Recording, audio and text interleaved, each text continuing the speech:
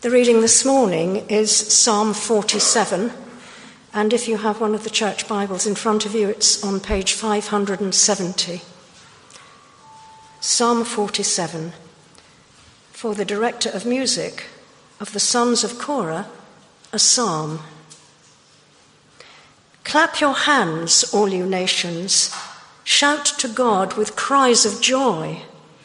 How awesome is the Lord Most High, the great King over all the earth. He subdued nations under us, peoples under our feet. He chose our inheritance for us, the pride of Jacob, whom he loved. God has ascended amid shouts of joy, the Lord amid the sounding of trumpets. Sing praises to God, sing praises. Sing praises to our King, sing praises. For God is the King of all the earth. Sing to him a psalm of praise. God reigns over the nations. God is seated on his holy throne. The nobles of the nations assemble as the people of the God of Abraham. For the kings of the earth belong to God. He is greatly exalted. This is the word of the Lord.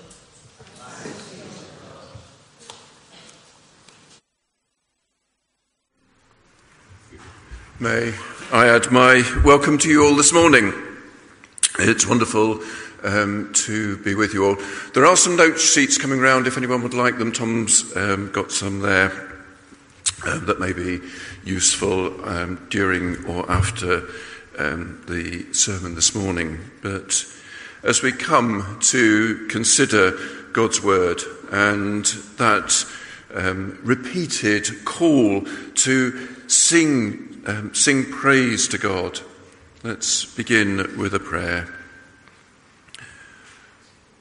Almighty God, you are the King of Kings. You are all majestic. Almighty God, your perfect love has reached out to us. As we come before you, we want to bring you our praise. And Father, we pray now that you would speak to us clearly, loudly, powerfully through your word. In Jesus' name we pray. Amen. I think it's a pretty much universal human response to want to express our praise and adoration through clapping our hands, shouting, singing. Some traditions, some cultures, it's stamp your feet. Sometimes a celebrity or a politician only has to show their face to be greeted by rapturous applause. Sometimes we're invited to show our appreciation by putting our hands together for so-and-so. Perhaps more often than not, our applause is in response to something that's happened. I think many of you may have watched a certain football match a few weeks ago. I'm ashamed to say I missed it. I think I was travelling at the time. But the applause each time the ball landed at the back of the German net will have been deafening. And as for the noise when that trophy was finally lifted, it must have been quite something for those that were there. Those crowds there on the Mall in London offered heartfelt applause as the Queen and the royal family appeared on the balcony during the recent Platinum Jubilee celebrations. Although, sadly, we were reminded of her advancing years, as sadly her health precluded her attending all of the events held in her honour. Going back now 45 years, I can still remember, as a callow youth, I hasten to add, standing amongst the crowds in Fleet Street as the royal processions made their way up towards St Paul's for the Thanksgiving service, and then being among a similar crowd there as we stood waiting for the Queen and the royal family to appear on the balcony then. more recently during COVID, haven't we? We had that tradition on a Thursday evening at 7 o'clock when we were all encouraged to go out onto our doorsteps, get a breath of very welcome fresh air during the lockdowns there, to clap for all of those dedicated souls working so hard in the NHS and all the other associated services there to see us through those difficult times. But we do sometimes get applause wrong. The over-enthusiastic concert goer who bursts into a solo of rapturous applause as the orchestra goes silent, seemingly marking the end of a piece of music, only for the applause to be drowned out by the dramatic final chord. No, I haven't done that. But sometimes praise is spontaneous, sometimes it's invited, sometimes it's forced. As we consider Psalm 47 this morning with its call to praise God, perhaps we're struck by the observation that where's the one place that we hardly, if ever, clap our hands or shout to God with cries of joy? It's here. It's in church. When was the last time we clapped our hands in praise of God? Go on.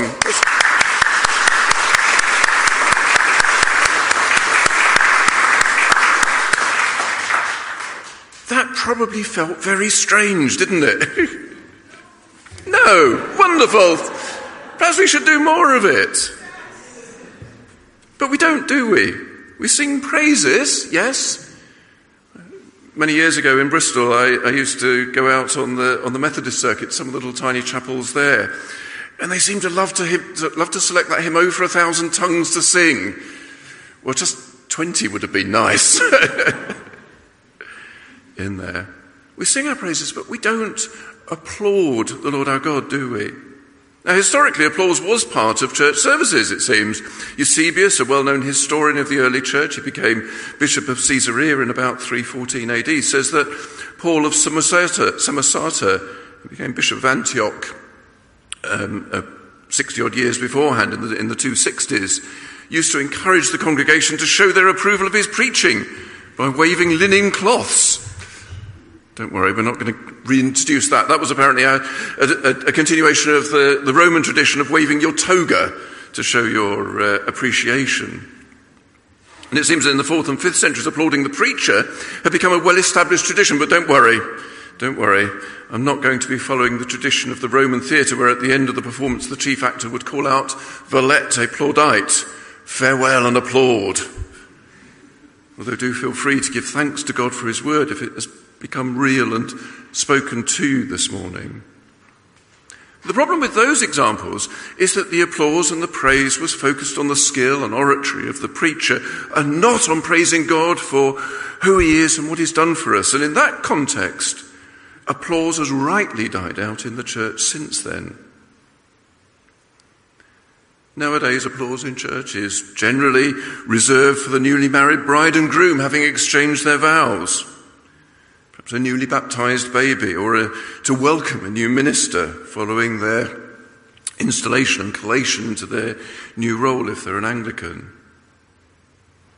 But, as we've said, applause is rarely heard in church services today. But such a reticence to praise the Lord our God is very much at odds with Psalm 47, which we're considering this morning. So if you closed your Bibles, you might like to open them again to Psalm 47. It's on page 570 of the church Bibles, or you can find it on whatever electronic device you prefer. But before we get into the text of the psalm itself, let's just consider very briefly those notes that preface the psalm, where we're told it's for the director of music and the sons of Korah. That note that tells us, and it appears quite frequently in the Psalms there, that it's for the director of music, groups it with 54 other psalms so dedicated, now to the total of 150 there. And it's indication, if we ever needed it, that it was to be used in worship. The Psalms were the hymn book of the Jewish people. They were the hymn book of the Old Testament. But what about the sons of Korah? Well, Korah was Moses' cousin. It came to a slightly sticky end. If you go back to Numbers chapter 16, it will find that that Korah led a rebellion against Moses, against the leadership of Moses. They thought that Moses was seeing a bit too much of the action, a bit too much of the leadership. And so Korah and his co-conspirators confronted Moses. But the rebellion ended rather abruptly when the Lord caused the earth to open and swallow Korah and his co-conspirators. Somewhat dramatic end to that particular uprising. But it wasn't the end for of the sons of Korah. For a little later in Numbers chapter 26, we're told that despite the destructive judgment meted out on Korah and his followers, the line of Korah didn't die out. And the sons of Korah went on to be acknowledged as the author of 12 psalms, of which Psalm 47 is the first in chronological order. And one other distinctive feature of this psalm that we miss in our English translations is that the word translated here in our text as Lord in capital letters is in fact the Hebrew word Elohim, rather than the more usual Yahweh. Throughout the Old Testament, if you go back into the original Hebrew there are a number of different words used for God. Elohim is here, El Shaddai, Elyon, with Yahweh far and away the most common, but the word Elohim is used more than 2,500 times in the Old Testament. For example, the word used for God in Exodus chapter 3 and verse 4, when God calls Moses from the burning bush, is Elohim.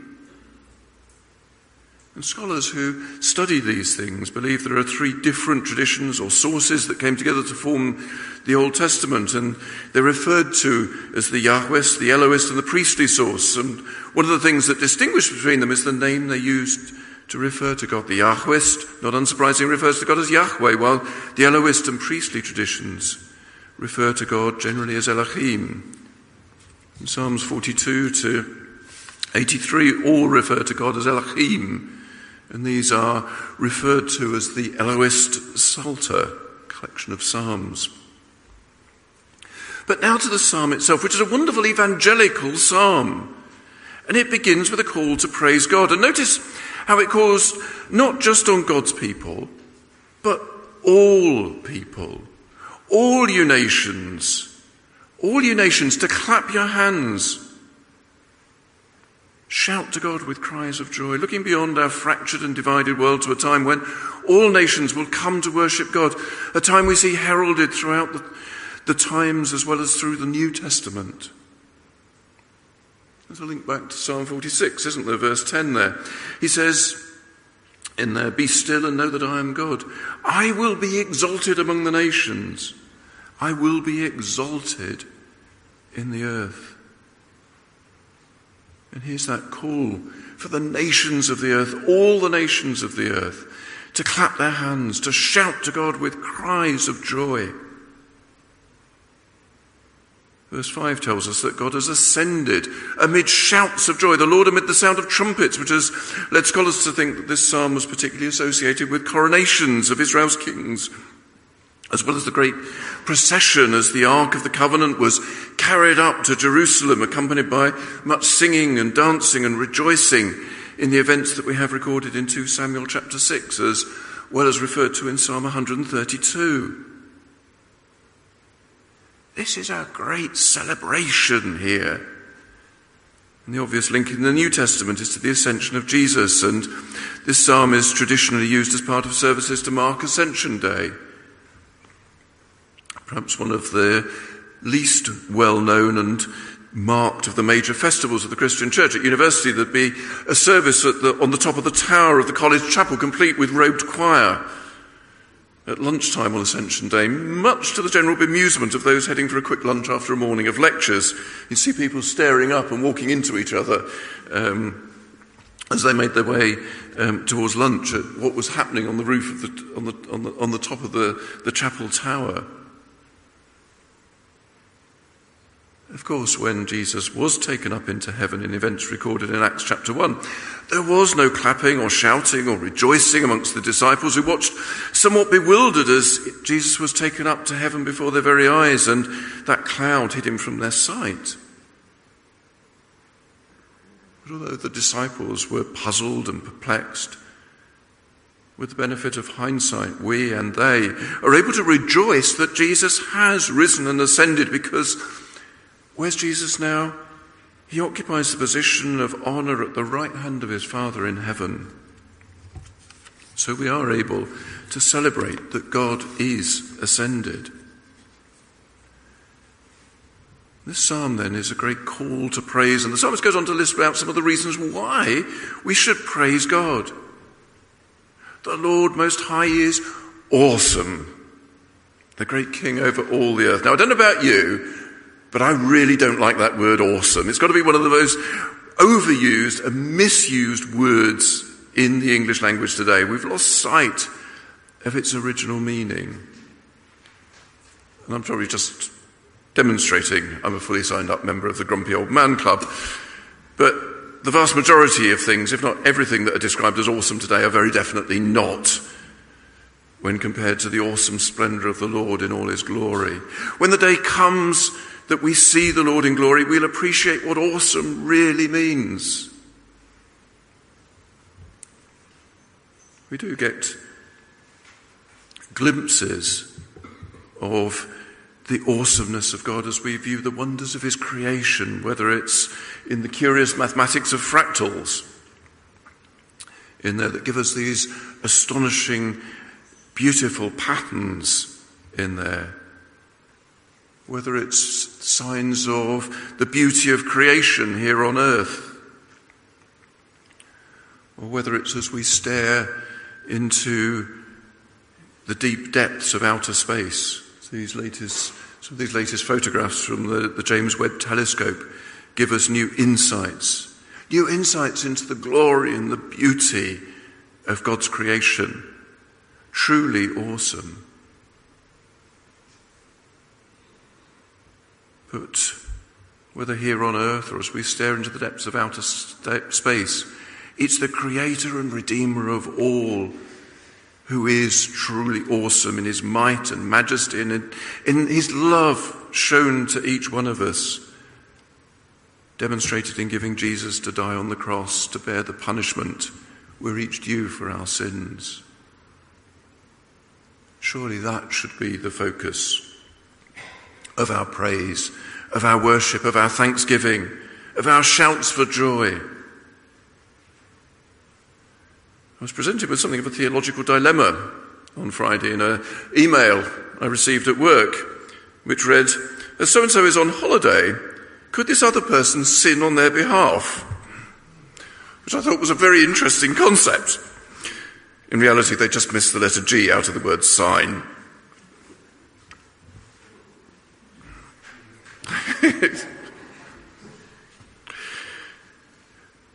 But back to our psalm and that reminder that we're to clap our hands, to shout for joy, because the Lord Most High is awesome. He is the great King over all the earth. We want to clap and celebrate the success of our football or rugby team or sporting hero, and that's great, except perhaps if you're a Manchester United supporter. You can draw a veil over that at the moment. We love to cheer our side on to victory, to shout, to scream encouragement, to applaud their success, but how often do we want to offer such praise to the one who is above everything and everyone, the Creator and Redeemer of all? It's perhaps interesting to speculate what conclusion a visitor from outer space would come to if they visited a football match and a church service. I wonder where they would see more passion and commitment, praise and adulation, adoration.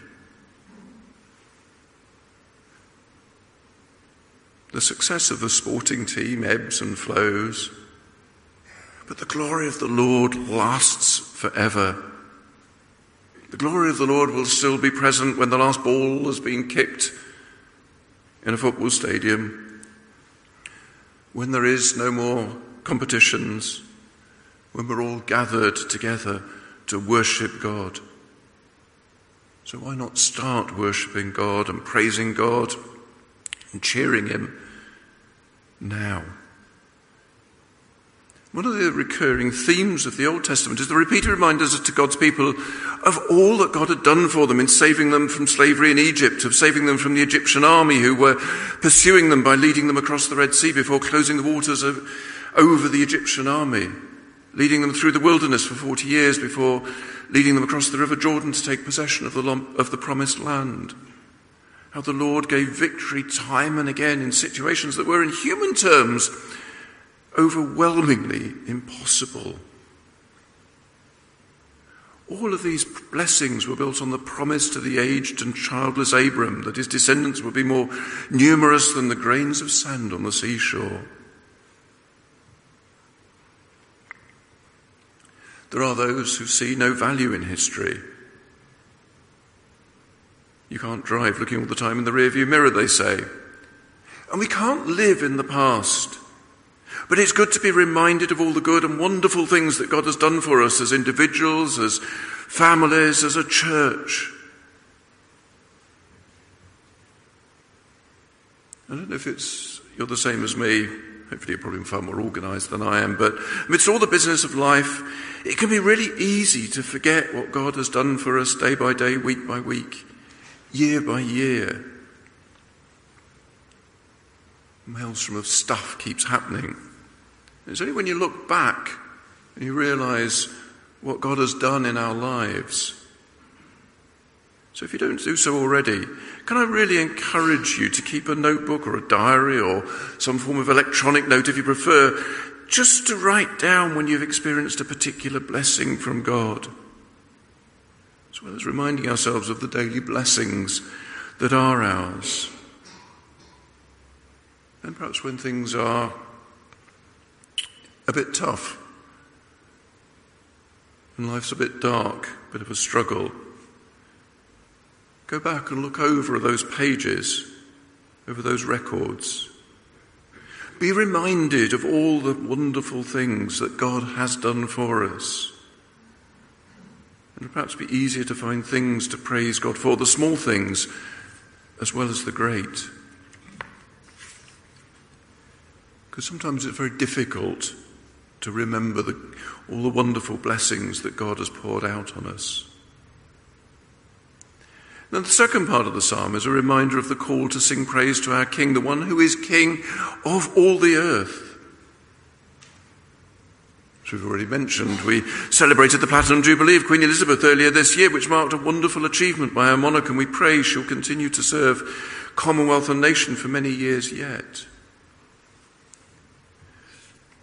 Her position as head of state is limited to this country and a slowly reducing number of countries of the Commonwealth. But even at the height of the British Empire, whilst it was said the sun never set across the empire, none of the monarchs who held sway at that time, Victoria, Edward VII, George V, George VI, ever ruled over all the nations, over all the earth. Exercised sway over a large part, but never over all. Never has one person ruled over all the nations. Even the Roman emperor at the height of the empire still didn't rule over all of the world. By contrast, the Lord our God is the King of all the earth, of all the nations. And for that reason alone, we should be inspired to sing a psalm of praise. And that's the point that the psalmist, the sons of Korah, are making here. Sing praises to God, sing praises to our King, sing praises. There's a bit of a theme there, isn't there? For God is the King of all the earth. Sing to him a psalm of praise. God reigns over the nations. As we look around us with the direct and indirect implications of the Russian invasion of Ukraine being felt around the world as ordinary families are hit by soaring food and energy prices caused by that conflict. As we see the implications of climate change becoming ever more real, affecting us here in this country. As we achieved the highest temperature ever measured. with upset and turmoil pretty much everywhere we look, it can be difficult to remember that God is in control, that despite what Presidents Putin or Biden or Xi Jinping might think, what they might think they control, ultimately, it's God who is sovereign, it's God who is in control, it's God who is king over all the earth. It's God who created the heavens and the earth and everything in them. It's God who reigns over the nations, who's seated on his holy throne. The nobles of the nations assemble as the people of the God of Abraham. For the kings of the earth, the sons of Korah remind us, belong to God, and he's greatly exalted. The opening words of Thomas Cranmer's prayer for the sovereign in the prayer book remind us of the truth that all earthly authority comes from God. O Lord, our heavenly Father, high and mighty King of kings, Lord of lords, the only ruler of princes, who does from thy throne behold all the dwellers upon earth. Most heartily we beseech thee with thy favour to behold our most gracious sovereign lady, Queen Elizabeth. Many of the world's leaders seem to have forgotten that truth. But as Christians, we know that to be true, that the kings and presidents of the nation of the world all ultimately are answerable to God for the power and authority delegated to them. That's why we should continue to pray for them, and why ultimately we should rejoice knowing that it's God who's in control over all who exercise authority over us.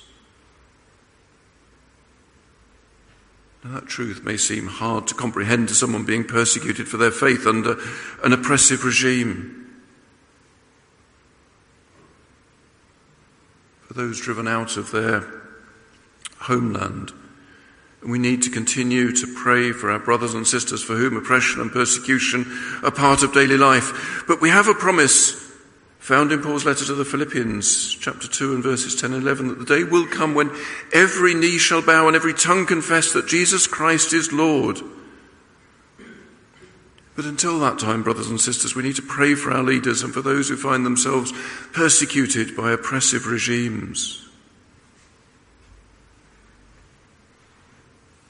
So in summary then, Psalm 47 challenges us to offer praise to God, whether we clap our hands, whether we shout, or whether we sing our praises, because the Lord Most High is awesome in all the true meaning of that word. The Lord is king over all the earth. He did great things for the people of Israel.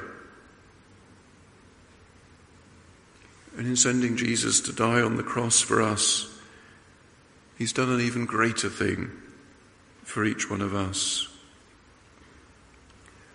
Surely such greatness, such majesty demands our praise, whether it's sung or whether it's clapped or whether it's shouted. As those people gathered on the Mall to praise Queen Elizabeth and all that she has done, how much greater should be our praise and rejoicing for the one who is the King of kings and Lord of lords, who sits enthroned in splendour.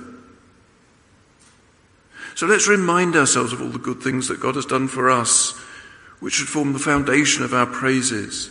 Let's continue to pray for our brothers and sisters who, through no fault of their own, find themselves living under oppressive regimes, for whom persecution is a part of daily life.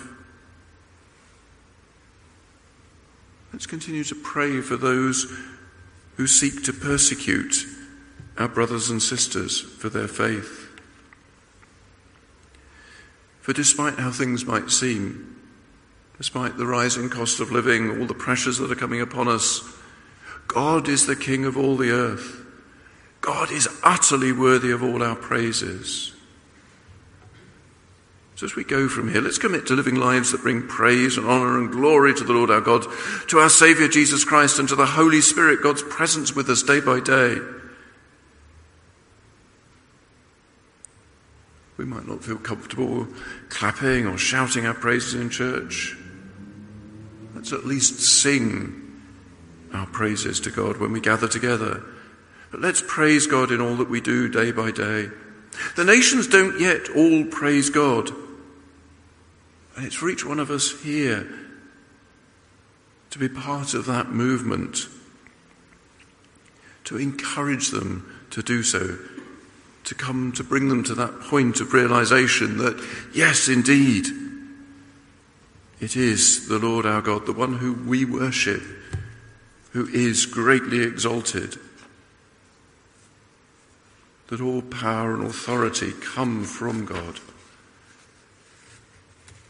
who's seated in heaven on his holy throne. Let's pray. Heavenly Father, we thank you for this wonderful call to praise. Father, you've blessed us so richly. You've done so much for us. I know at times it seems difficult. Many of us will be going through dark times. And yet, Lord, we rest in the sure and certain knowledge that you are the King. And help us to live lives that bring honour and praise and glory to you in all that we do and see, that such that one day all the nations will be prepared to gather together to praise you in all that they do. Amen.